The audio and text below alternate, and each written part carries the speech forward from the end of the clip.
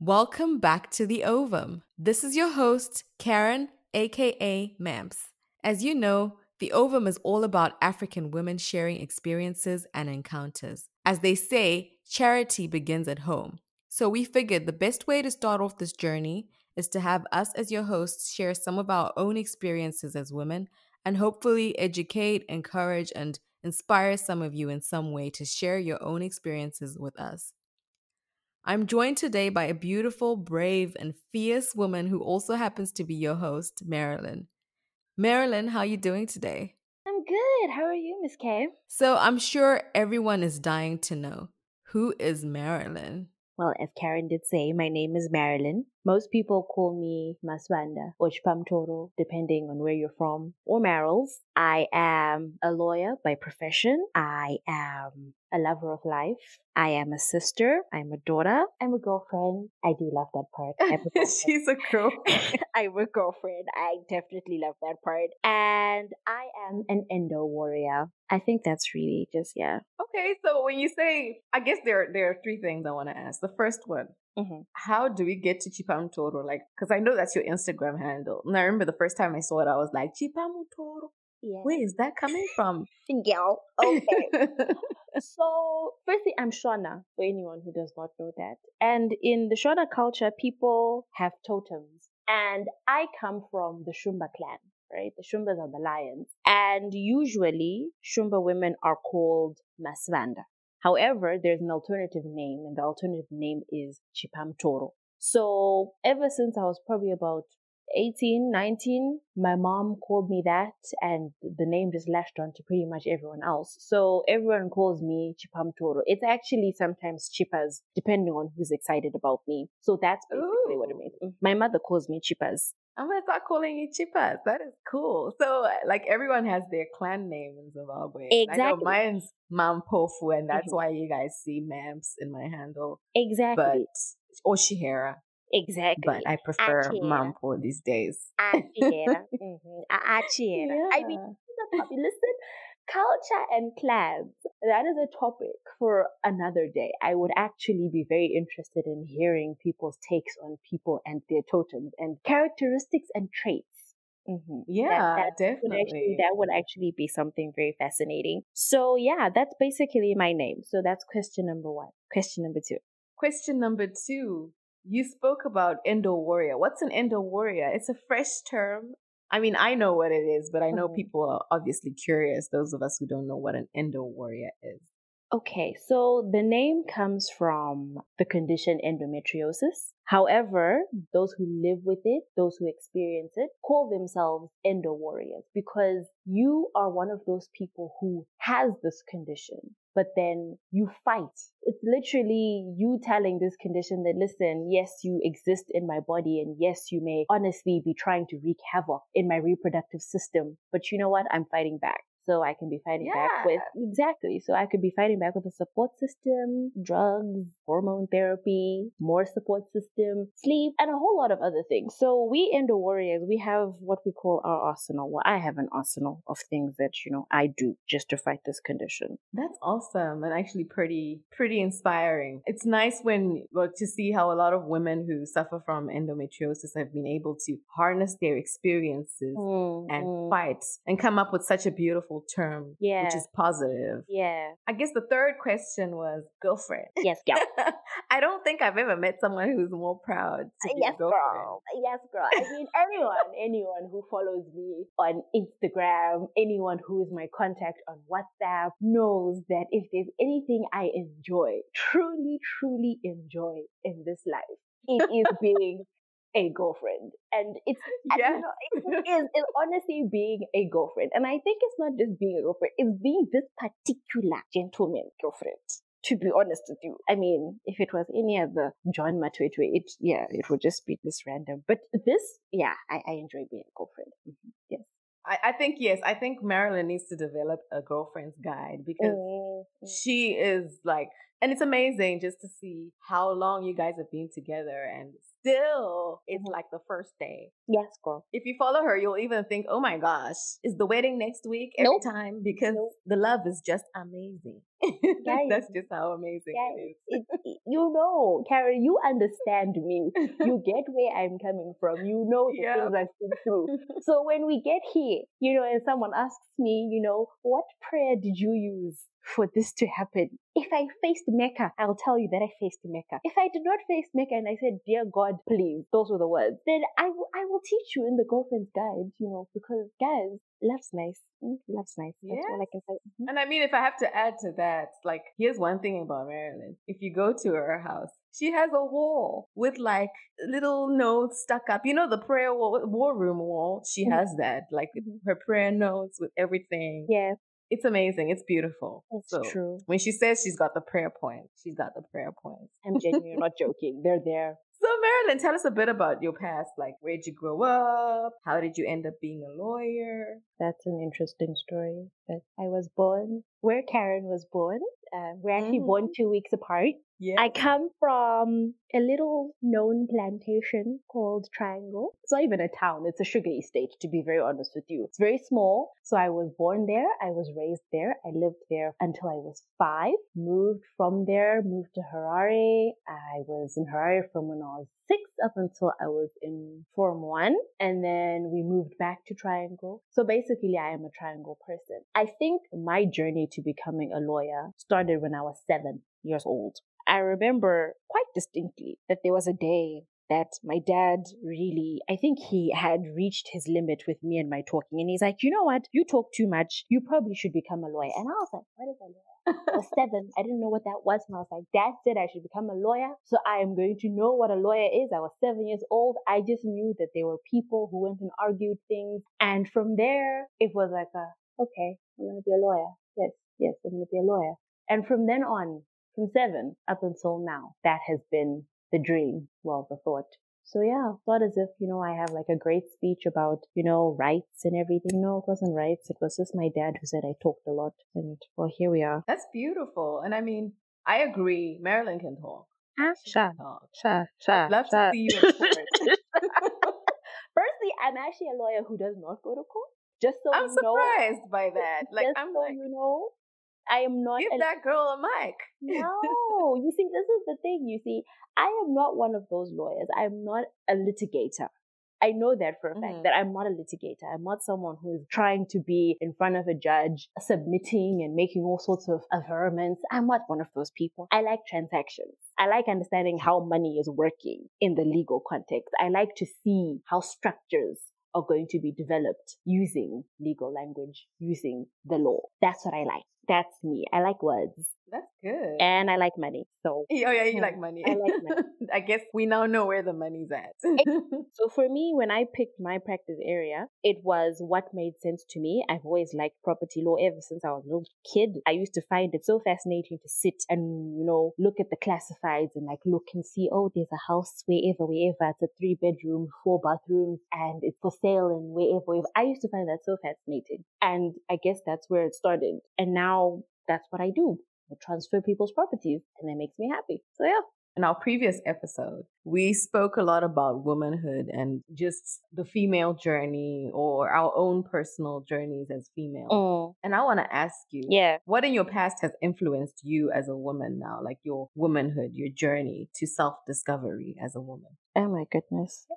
Well, I would say my mother and all the females around me. But quite a lot of my journey is, I guess, from the experiences that I have had, because I think with a lot of African women, I know it's very difficult for mothers to relate to their girl children. Like, I know that when my sister was becoming a woman, right? Pretty much like you, the way that your mom gave you a book is the way that my mom gave my sister a book. And that was one of those figure yourself out. And that's that. For me, it was, I guess, more because now she had learned what to do with her first daughter. So she tried to have a bit more of a conversation about being a woman and, you know, that kind of sort of environment that, okay, so this is a woman, this is womanhood. But I guess it was probably defined obviously by the Great Flood, you know, the Great Flood, that is where womanhood was defined. So for me, it's really just that, obviously from my mom, but quite a lot from what I learned on my own because, you know, my mom, not because she didn't love me, but because we're African. It's very difficult to relate to, you know, your daughter on that kind of level when you've been taught that, no, you just sort of figure yourself out. Yeah, basically. That is true. And I think a lot of the times you find that our parents' generation grew up in a completely different world to the one that they brought us into. Yeah. A lot of us grew up, our parents are either first generation graduates or we ourselves are the first generation graduates. And a lot of them grew up in the village. Yeah. Whereas now we were brought up in the towns, and in the locations. Yeah. My born location is what they call it. Born free. Right. We'll say in triangle, we'll say born my yard. Because we'll say my yard fences and, you know, we knew pools and we knew green grass. Yeah. We knew all of that stuff. We were like yard kids. And our mothers didn't know how to relate to half the experiences we were going. Yes, because so mothering was completely different. Exactly, because I mean, how bad do you relate? Sorry, I'm back to Shona. Someone who grew up in the village and now this yard baby who's busy telling you about all the sports she needs to do and all of that. How are you going to explain that to her? They just shut down and they just said, you know what? They'll figure themselves out. That's true. God takes care of everyone. And he does. I mean, we turned out pretty good. Well, I would like to think turned out pretty good. You know what? There were lots of corners and there were lots of obstacles. But you know what? We're fine. I think we're fine. Mm-hmm. So I guess it brings me to my next question. Mm-hmm. What would you say are some of the experiences that you've had as a woman that made you feel like you weren't woman enough? I think probably because of the profession that I'm in. When you are a lawyer and you are a woman, you always have got to work twice as hard just to be half as good. And if you work in any of the leading firms, you know for a fact that it's a big boys club. And you will always feel like because of your body and, you know, your psyche, you can't probably match what the boys are doing because sometimes you are sort of, you have to lag behind because you're not feeling well. You're not up to it. You're not okay, not because you're not capable, but because your body itself decides to betray you and you're sort of there and you just, I think for me, the most difficult thing and probably the one thing which has really, really made me feel like I am not a woman and I'm not woman enough is my actual body because we have fought each other for, I don't even know how many years. So it's the body. Okay, speaking about your body, and I assume here we're referring to endometriosis and the experience that you've had. Yeah. So tell me a bit, like when did you discover you had this problem, or when did you start to experience some of the symptoms? It probably actually was high school when I was in upper six. For those who are not Zimbabwean, upper six, and for our South African friends, upper six is like grade 12. So matric. Just like your final year of high school. Final year. So senior year, you write these exams, these international exams. And I remember that I had such debilitating period pains. It was so intense that I couldn't walk. I couldn't go to school. I was bleeding so heavily. It was ridiculous. I had to be pulled out of school. I was in boarding school and my mom had to come and get me because I couldn't even write exams. And I went home. I went and I saw my doctor and he put me on the pill. My mother was very reluctant about that. And there were a lot of questions that he asked, you know, have you been having heavy periods? And I've had heavy periods pretty much my whole life, probably with the exception of when I started. But I've had heavy periods. I used to clot. I used to get very sick. I used to have back pain, leg pain, all sorts of pain. So I think it started back then in upper six, but no one could, you know, say it was endometriosis. It was dysmenorrhea as far as they were concerned. And dysmenorrhea is just really, really heavy periods and really, really painful periods. And that was that. So it started back then, progressed, I think when I was in first year, I got admitted when I had come home for, I think it was June holiday, and I was told that I had appendicitis. That was the first time. They were like, yeah, you have appendicitis, and we're admitting you so that we can lower your white blood cell count. And that's what they defined it as. It was appendicitis, but it was extremely intense pain. We carried on, fast forward a few more years, still had really ridiculous period pain. Then 2016, I developed a lump on my groin. And at the time I was so with South African medical aids, you are placed with a scheme doctor. So you only can go and see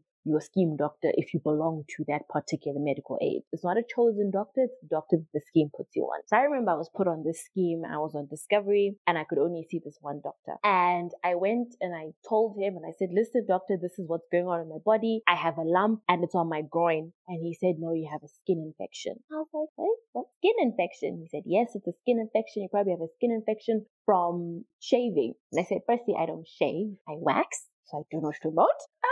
When you said I don't shave for a second there, I wanted to be like, oh. No, okay. No, girl. I wax, okay? Like, waxing does the job, okay? Yeah, you cannot live with all of that going on down there. Sure, please don't, you know. Mm-hmm. So I was like to him, I don't shave, I wax. So this cannot make sense. And he said, no, it must be. And, him and I argued, and we argued for a pretty long time. So in the end, I decided to go and seek a second opinion. And I went to a doctor who I had been going to, but unfortunately, because of the medical aid that I was on, I couldn't go and see him. So in the end, I just said, let me just pay cash because this is getting intense. So I go and I see the doctor examines me, he says, let's do an ultrasound. And then we do an ultrasound and then he says, oh, I see, it looks like you've got a cyst, an ovarian cyst. And then he explains and he says, no, with ovarian cysts, it's usually because the egg would not have passed through the fallopian tubes and it's probably stuck there. But with time, it will disintegrate and it will dislodge, right? So then armed with this ultrasound of mine, I go back to my scheme doctor and I say, doctor, this is what the other doctor found out. To tell you, Karen, that I was thrown out of his surgery. He said that firstly, I went and I ratted him out to another doctor. Number two, I did not take what he said at face value, and so therefore he wasn't going to treat me anymore. He threw me out of the surgery. As soon as he saw me, I was like, tell this girl to get out. I'm not seeing her because she doesn't listen. I was so shocked. At the time, I don't think I had ever been so shocked in my life. At the time, that was 2016. I was shocked. That is crazy. And imagine being in a foreign country, you're sick, no one can understand what's going on with you, and someone then throws you out of their surgery. So I remember I wrote this very long letter of complaint to the medical aid. It became this whole thing. The doctor then asked for reconciliation. I had no time for that. I was not listening to that because I was in so much pain and I wasn't gonna tolerate any of that. So fast forward, I then got a referral from the doctor that I had seen to go and see a gynecologist, and went to go see the gynecologist. The gynecologist was just really interested in giving me an IUD.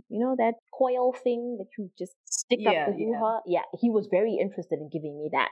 I still don't know why. Just don't know. But then he then did an ultrasound and he said, yeah, no, you had an ovarian cyst, but it burst. He showed me what he thought was the liquid and he said, yeah, don't worry, it's disintegrating. As your doctor said, this is what's happening. So we just move on with life. Fast forward 2017, same thing. I had that lump and the lump seemed to be getting bigger. And I noticed that it would always sort of fill up around the time that I had my period. And then after my period ended, it would just sort of lie silent. But it was, it was very painful. It was very difficult. And I didn't understand. So I lived like that for, I think from 2017, 2018, 2019. We got to 2019 and I was sick. And I had just started my internship at work. And, I was really on track to be an associate and I was so proud of myself and, things were going so great. And then I just got sick. I would be unable to move. I would be unable to walk.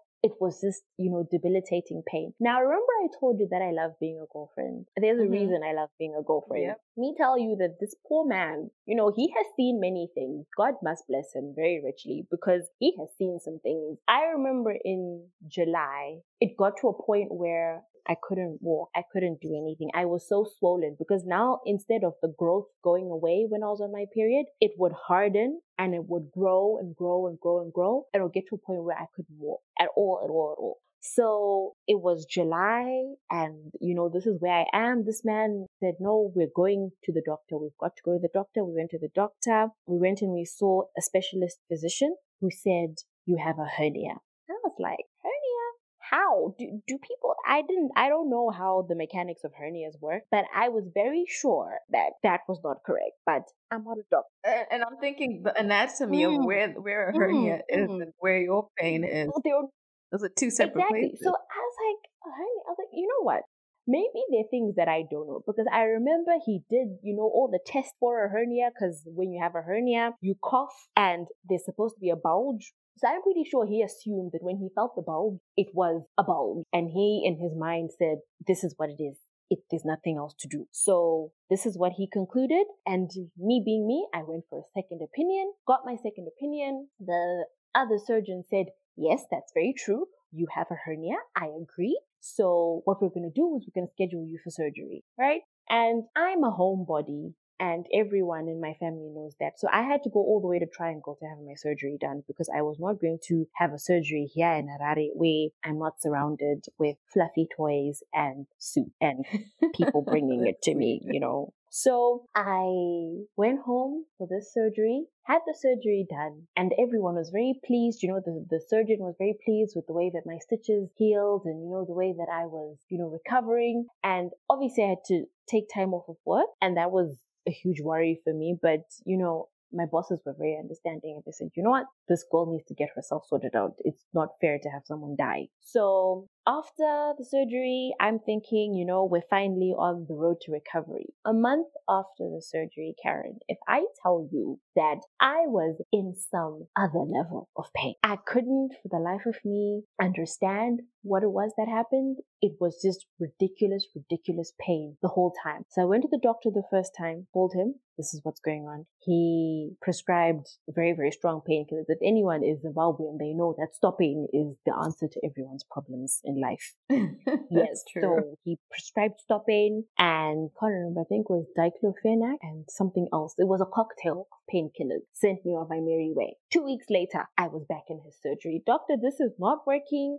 I don't know what's going on. I still feel there's a pain. I still feel like there's a lump. You feel it. You tell me what's going on. He felt it and he said, this is very strange, I really feel like we repaired the hernia, did an ultrasound, checked. Yes, for sure. Where he thought he had done what he was supposed to do, it was working out. Then he said, no, what I think is going on with you is you have nerve damage from the surgery. I said, nerve damage? I mean, I already have nerve damage in my neck, so I know what nerve pain feels like. So this is not sounding correct. But as I said, I'm not a doctor. So anyways, he gave me this very painful injection and he said it's a nerve blocker. I'm going to feel much better. And he sent me on my merry way. A week later, I was back in the surgery. And in his mind, this girl just wanted drugs. This is really it. And I felt a bit crazy because I kept going back to say, but you've said you fixed me, but why am I not okay? So I kept going back, and I think it got up to almost Christmas time. And I'm just still in a lot of pain. People at work can't understand why a person who went for surgery is not getting any better. I'm just miserable. I'm sick. And that was me up until the end of 2019. Then we usher ourselves into 2020. And I think that's really just where we disintegrated into absolute chaos. So yeah, it really was something else. 2020, honestly, 2020 for a lot of people has just been COVID and sadness. But, for me, I don't know. This year, yeah. So you're telling me all the way up until 2020, or I guess all the way through to 2019, you didn't know it was endometriosis. No. You were just suffering. I had with no answers. There were no answers. I had appendicitis. I had a hernia. I had, what did that man say? A skin reaction. It was a lot. And, things like that really start to weigh on the brain, because you start to feel like you're crazy, but you are in so much pain and no one is giving you answers, which make any logical sense. But the one thing which I kept doing was I kept asking. So I bugged that doctor. until he said, okay, fine, you know what? I think maybe let my partner talk to you, because my partner is actually the one who did the surgery, not me. Maybe he can explain to you what happened, because I think he said, oh, you know what? I'm actually this girl. I can't. Next person. So it was his partner who then said, this does not seem like a hernia. This seems like you have something called endometriosis, but I'm not very sure. Maybe we should speak to a gynecologist. And he was so kind enough to recommend a gynecologist who used to be my doctor, and then she decided to specialize in gynecology. And she came through and she spoke to me. And when I spoke to her about my symptoms, it wasn't even a question for her. She said, listen, this is endo. I can tell you. I think I know your doctor. Yes, she's awesome. She's really exactly. Good. So she said, listen, this is endometriosis. I can tell you in my sleep. I don't know what stage it is, but this is endo. I'm going to send you for a lot of tests. But at the same time, I genuinely think that you need to speak to an endometrial specialist. And this is right before lockdown. So, now I'm, very excited about the fact that someone actually knows what's wrong with me and I'm not going to die. So she put me on a birth control, and she gave me some mild medication. It was very mild. When I say mild, I mean it didn't help. But for all intents and purposes, her heart was in the right place. So put me on that medication, and then I was on that medication. I was on the birth control, and we were hoping that things would get better. Things did not get better. Things were pretty horrible, actually, to be very honest with you. And then lockdown happened. So we had been doing a lot of research about endometrial specialists, and we knew there was one who was in Cape Town who really helped, one of my sister's colleagues. And we were very geared up for going to go see that person. And now the borders are closed,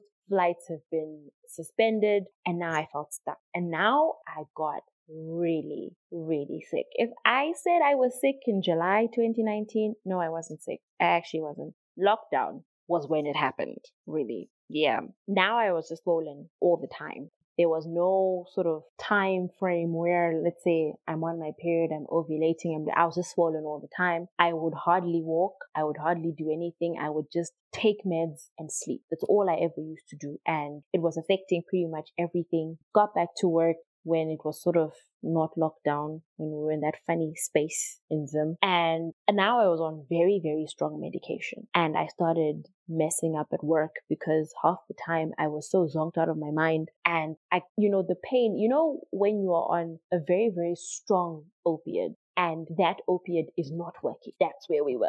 Yes, like it was really bad. There is a drug. Any person who has endometriosis will tell you that there is a drug that we are given called tramadol. And tramadol is supposed to solve all your problems.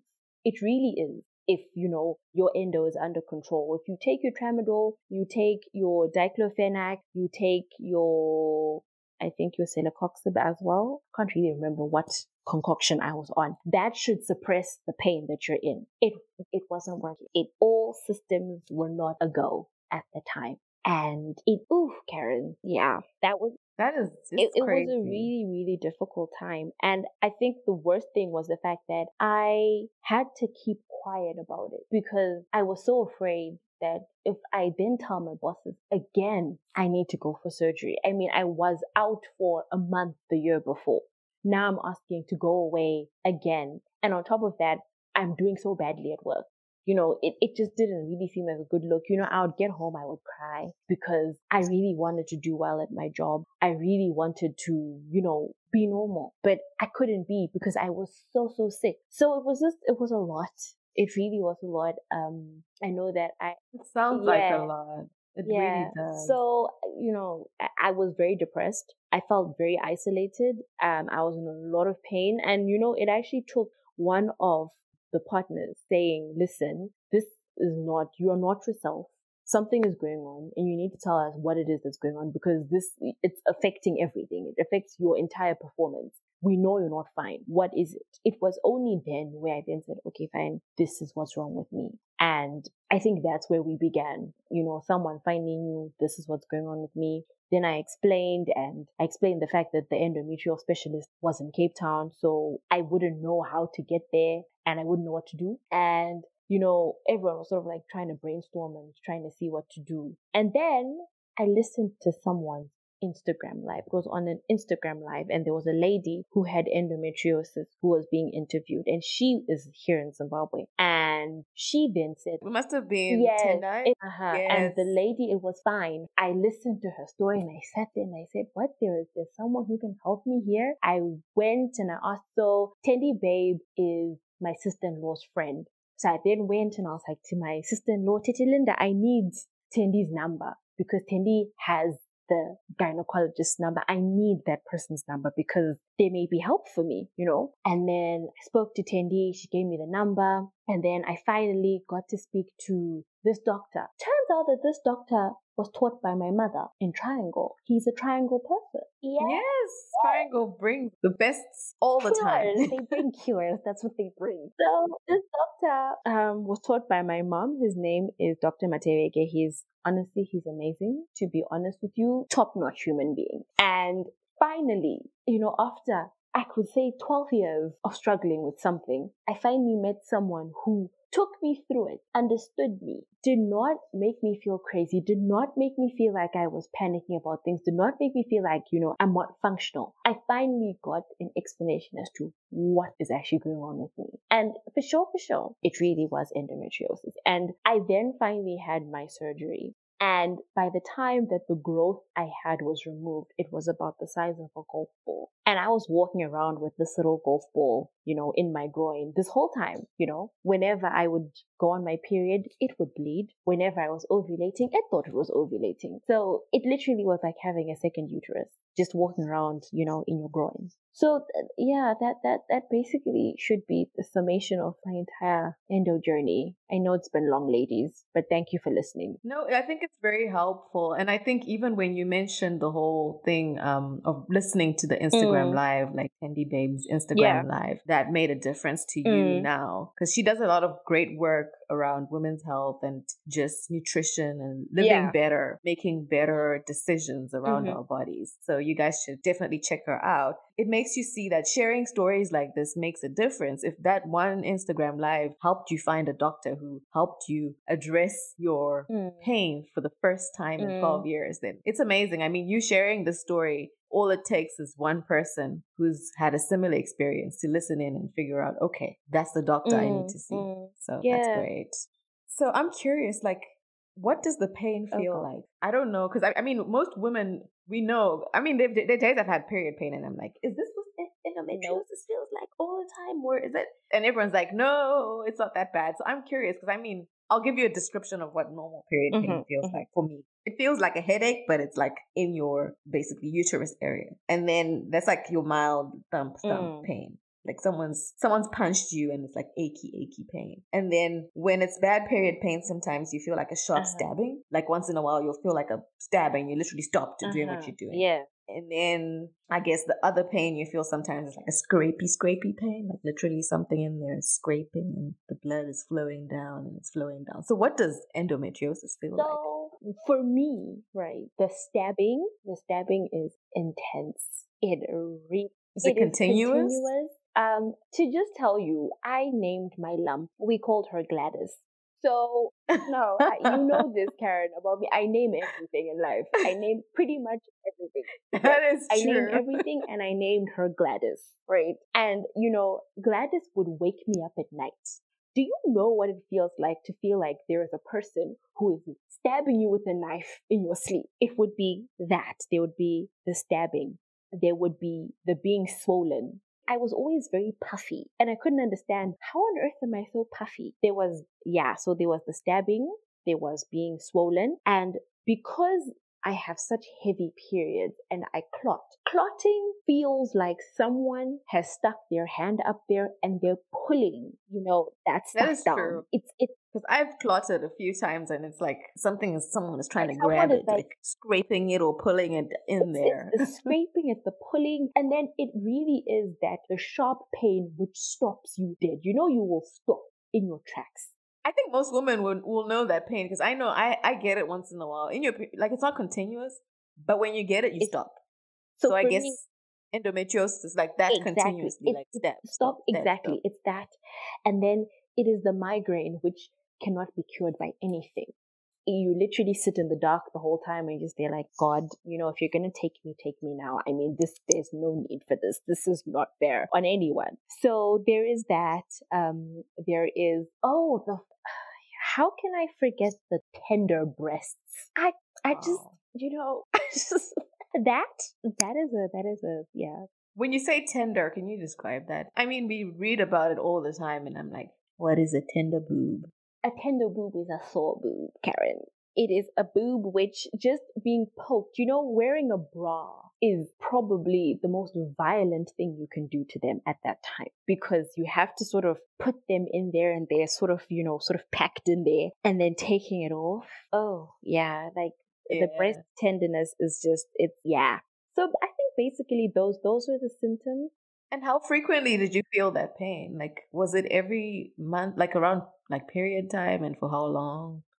So at first it used to just be around my period, and I used to have intense ovulation pain. I could tell you which tube I was ovulating from. I could tell you if it was left, I could tell you if it was right. I could tell you, and I could tell you where it was, because my little egg would move down and take probably about 8 hours just to move to where it's supposed to be going. So I had intense ovulation pain, and it used to be ovulation pain, then it would be PMS, then it would be the period. So it was a continuous cycle of pain, but it would be varying degrees of pain. The last days before the surgery, the pain was just consistent. It did not matter what time of the month it was just consistent. Wow, that is intense. So yeah. But I mean, it's nice to know what it feels like in case anyone out there is feeling the same way, and just for the rest of us, because sometimes I feel like people are insensitive about these things. I know a few women or girls when we were growing up who people would just say, oh, anejeko. That's like the Shona way of saying she has period pain. Like it's a thing. And I'm like, that's not normal. And I know a young lady, well, she's now older,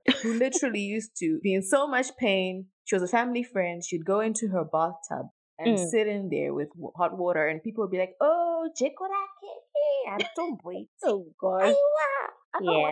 That's like the way I was just saying her period pain is so intense, she's always in pain. They would say it like it's normal. And they'd be like, oh, and she gets so crazy around that time. And I'm like, at the time it was normal, but now that I'm grown, I'm like, wow, that poor girl was suffering. And it's not normal. And the thing is, the other thing which people always forget is the fact that because you are sort of going through all of this, your emotional health is just in tatters. It really is.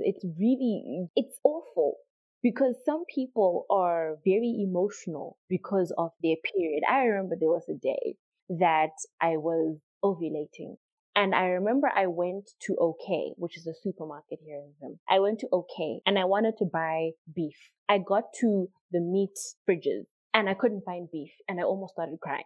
There was an old man who was standing next to me, and for the life of him, he could not understand. He's like, and I looked at him and I was like, I couldn't explain to him that I can't find the blade that I wanted to eat. So there's no blade. Now I don't know what to do. Now I'm just standing here trying to see the next best thing, but nothing looks good. And now I'm just emotional and I don't know why. The day after that, my period arrived and I was like, oh, that was why.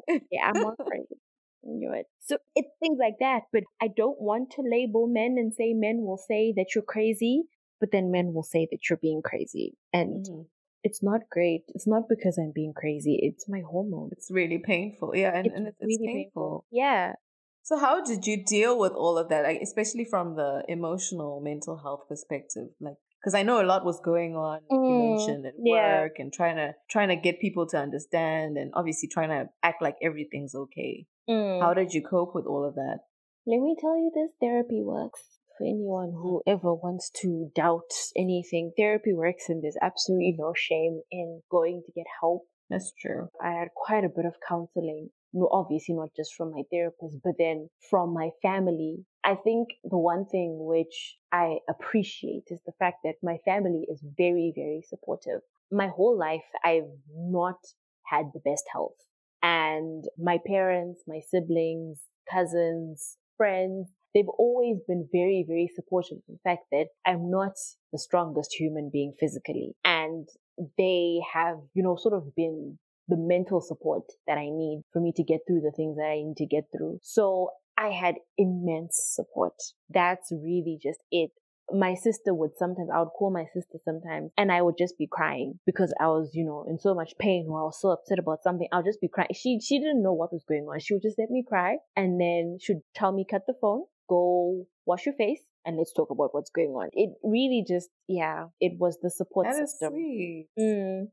It's the support she system. is awesome. So Yes, she is, guys. Definitely. So in terms of getting like help through therapy, was that before you even knew what it was? Like that whole experience of trying to figure out what it was, is that what you would say attributed to you actually needing that extra help?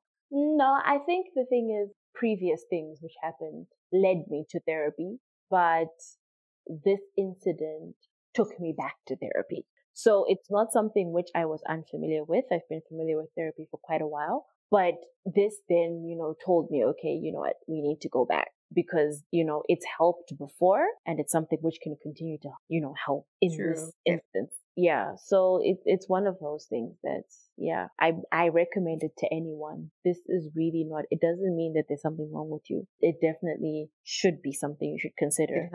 Yeah, it does.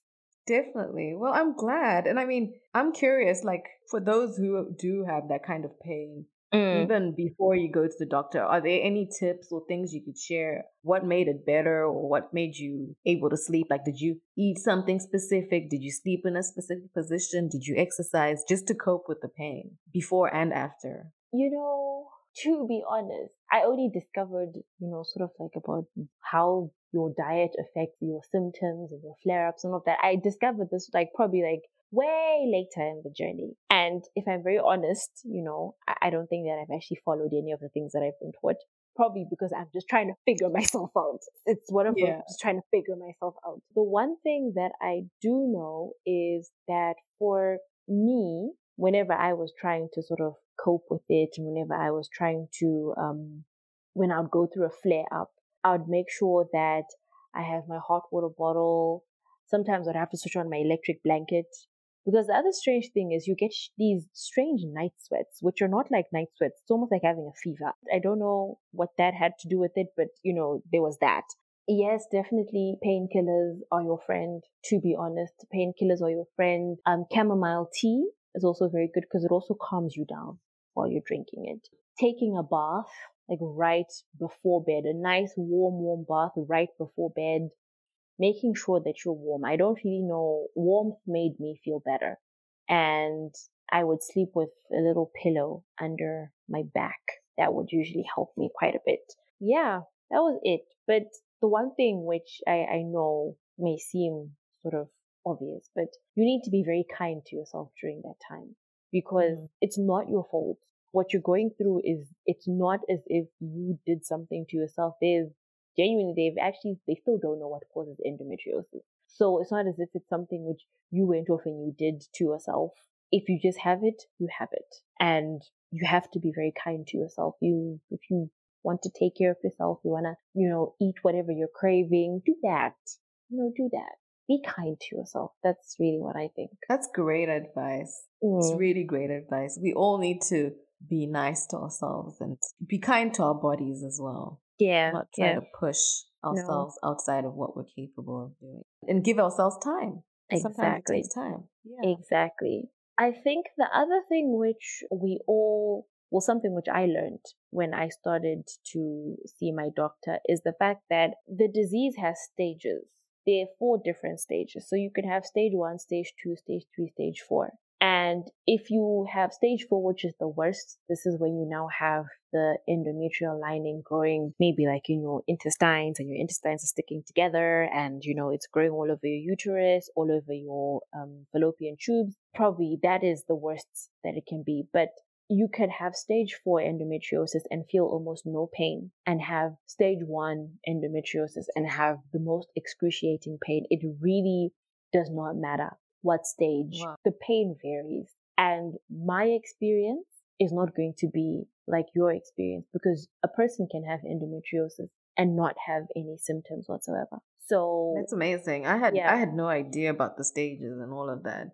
Yeah, so I also didn't have any idea about that until, my doctor then sat me down. There's actually a little wheel that he showed me. It's like a little chart which has like, the different sort of cycles that you go through and all of that. So, it's a complex disease and it's a less known disease. So it's one of those things that people are still sort of trying to study it, because even the type of endometriosis that I have is very rare. I have inguinal endometriosis, which happens in the groin. And it's something which I can't remember what the statistic was, but I think he said something like 1 in 45 women who have endometriosis will have inguinal endometriosis. Wow, that's so rare. Yeah, so he did tell me that my type of endometriosis is rare, and because mine is rare and is different from someone else's, it means that my symptoms and someone else's symptoms may not actually be the same. However, there are common, sort of factors. The painful period should be the first indicator that something is wrong. So, wow. Yeah, you definitely should go and see your gynecologist. Painful periods are not normal, ladies. No matter what they tell you, and they tell you "Timwanangu shinga," which means be brave. Painful periods are not normal. That is true. And I mean, I'm curious because I know in Zimbabwe things are very different. Here you can literally just wake up and go see your doctor, any type of specialist if you feel like it. Yeah. I guess if you have the money or the, what do we call, medical aid? Yeah. So my question is, how do you go about seeing a gynecologist in Zim? Can you just book yourself? Do you need a referral? So if you are a medical aid patient, you are expected to have a referral from your GP to the gynecologist. If you're a cash patient, you can just go to the gynecologist. The one thing that I do know is that when you're paying cash, it's pretty expensive. So a lot of people then use the medical aid route. And unless you are one of those people who's very, very specific about your gynecologist, you may just then be put with the gynecologist who goes with your medical aid scheme. Unless you actually say, no, I specifically want to go see this doctor, please write a referral to this doctor. You sort of have to be a bit proactive about it. Wow, that's hard. Yeah, it's difficult. And the other thing with Zim is that we don't really encourage gynecology visits simply because, you only go to the gynecologist when you're pregnant, or if something very, traumatic or disturbing has happened to your reproductive area, but you don't go there normally. It's not like going to go see the dentist or going to go and see, your GP for your annual checkup. We don't really encourage it. And I think that's something which needs to change. That's true. Because I mean, everywhere else in the world, and I was shocked when I moved here. I did my annual visit, and that's where they discovered that I had fibroids. But for example, back home, I'll do an annual visit with the regular doctor. But when I eventually went to my gynecologist, she was like, "Don't bother going to see your GP. Come here because we're going to do exactly the same thing, but except we're equipped to then handle whatever needs to be done. We're the ones who will perform the surgery. We're the ones who will tell you exactly what's going on inside." So annual checkups ideally should be done with your gynecologist. And I mean, for Zimbabwe, that's something probably that we all need to try and work towards, getting that ability for women to be able to see a gynecologist at least once a year. Yeah, that's very, medical very aid. true. That's very true. Yeah. Because I think it would probably decrease the number of these, feminine issues that we have, and probably raising a bit more awareness about the fact that there are certain things which are not normal. Because as you explained that time, when you were talking about your family friend who just really had, Lord knows what she had, she could have had anything. She could have had PCOS, she could have had endo, she could have had fibroids, she could have had anything. But it was just boiled down to an AJ, and that was the conclusion. But if we were to be able to get to a point where we raise awareness and explain to women that there are certain things which are not normal, you should not be experiencing A, B, C, D, E. If you do experience that, it's necessary for you to go see someone. So I think we have a long way to go, but it's not something which is impossible. It's something which we can do, and I think we should invest in raising that kind of awareness and sort of trying to decrease the number of these horrific cases that we continue to experience. Well, that's lovely. Well, I guess the last question I have for you is, what advice would you give to other women who are just generally to women or the younger you? Girl. Girl. Yeah, girl, I would have told you not to do all the things that you did, but you know what? That's a story for another day. But I will tell anyone who is listening that you must fight for your voice. Make sure that your voice is never, ever silenced. You have a say, you have an opinion, you are as capable as anyone. It really does not matter that you have appendages on the front and someone does not have appendages on the front and they're a boy and they have a deeper voice. You are capable. That is the one thing you must know as a woman. And your superpower is the fact that you handle all these things. You are a mother, you are a wife, you are a sister, and you're a boss babe. You are capable. I love them. Boss babes. You're a boss. Okay, so I guess maybe what I would ask you is, so based on all these experiences, what made you decide that you want to be on the Ovum and basically host the Ovum? For me, it really was the experience that I had, over the past 12 years.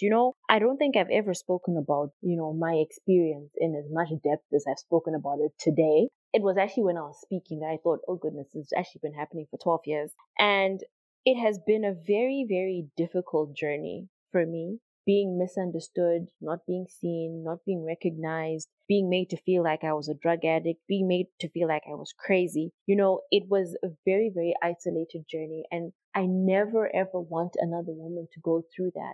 I don't want to have someone that I know or care about or someone who I don't even know, going through that very same experience. And I felt that something like the Ovum was going to be a platform to raise awareness, to make sure that no other women have to go through that, for them to know that there is help out there. There is someone who cares. There is someone who can help, and there is someone who can relate. That's beautiful. Well, everyone, I guess you can look forward to hearing more from Marilyn. She's one of your hosts, and a lot of you probably can resonate with her story. So be sure to get in touch with her, get in touch with us on the Ovum. And Marilyn, I just want to say thank you so much for sharing your story. It means a lot, and I know it takes a lot to share a part of yourself with total strangers and the world at large. So I appreciate you taking this time and joining us here on the Ovum. Thanks, ma'ams. Thanks, ma'ams. All right. So looking forward to hearing from you all. Give us your feedback. Share your stories with us. We'd love to hear from you and to connect with you. And until next time, we'll meet you again on the Ovum.